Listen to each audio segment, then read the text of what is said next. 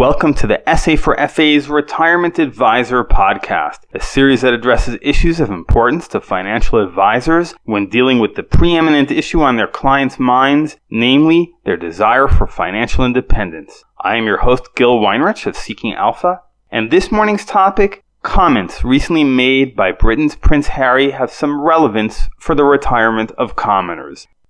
Last week, Britain's Prince Harry announced that he and his wife Meghan, the Duchess of Sussex, plan to limit to 2 the number of children they bring into the world. The prince cited concerns about leaving behind a better planet. I will not enter the debate his remarks triggered about the environment, but as a financial journalist, it quite naturally occurred to me that for most of human history, up to and very much including the present day, having numerous children was what today goes under the name of a retirement plan.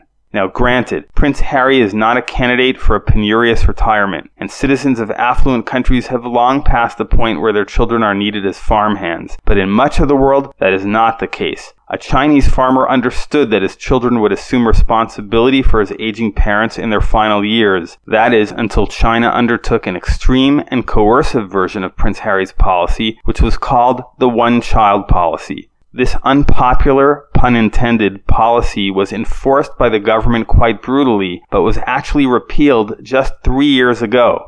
The government wanted to slow down the country's rapid population growth when instituting this policy in 1979, but reached its population target for the year 2000 7 years early, something that demographers say would have happened anyway, as education and development levels increased. In any event, as of 2016, Chinese citizens are permitted to have 2 children, and a key reason for this relaxation was retirement. In another decade, demographers estimate that China will have lost 67 million working people while simultaneously doubling the number of elderly. If you think the US is set for a retirement crisis, watch China, where governmental resources are far fewer and the problem more acute. We're worried about a situation where 1 in every 7 Americans is age 60 and older. China's demographics are already worse than that, barely, yet Chinese social scientists are preparing for a day in 2050 where 1 in 3 Chinese has reached age 60. You can readily appreciate how great a challenge this is. Overall, China is much less wealthy than the US and other Western nations, and its pension system is weak and not aging well. In the face of this, a young Chinese worker must struggle to save for his own retirement, mindful of the needs of 2 aging parents and possibly 4 aging grandparents with only 1 grandchild. Ditto for his spouse.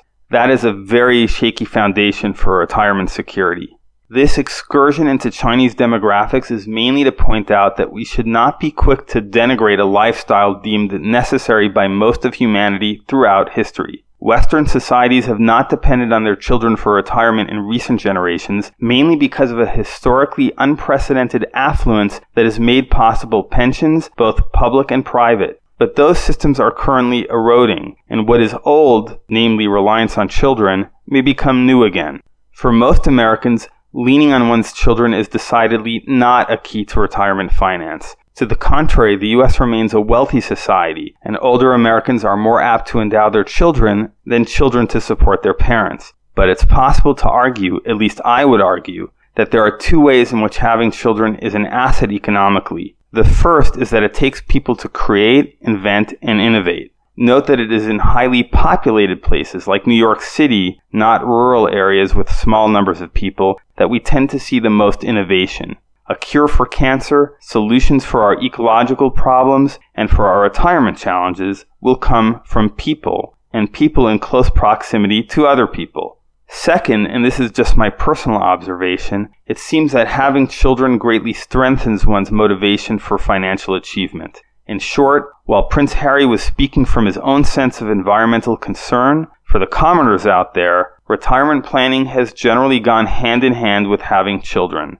But should the Duke and Duchess unexpectedly find themselves with a 3rd bundle of joy beyond the 2-child maximum they have set for themselves, they should know that there are plenty of families in China eager to adopt their offspring. Thanks for listening. If you found this podcast useful, please consider leaving a review on Apple or Google Podcasts so that others might discover this series. Meanwhile, you can contact me at gil@seekingalpha.com if you have feedback or requests. And make sure to subscribe wherever you get podcasts.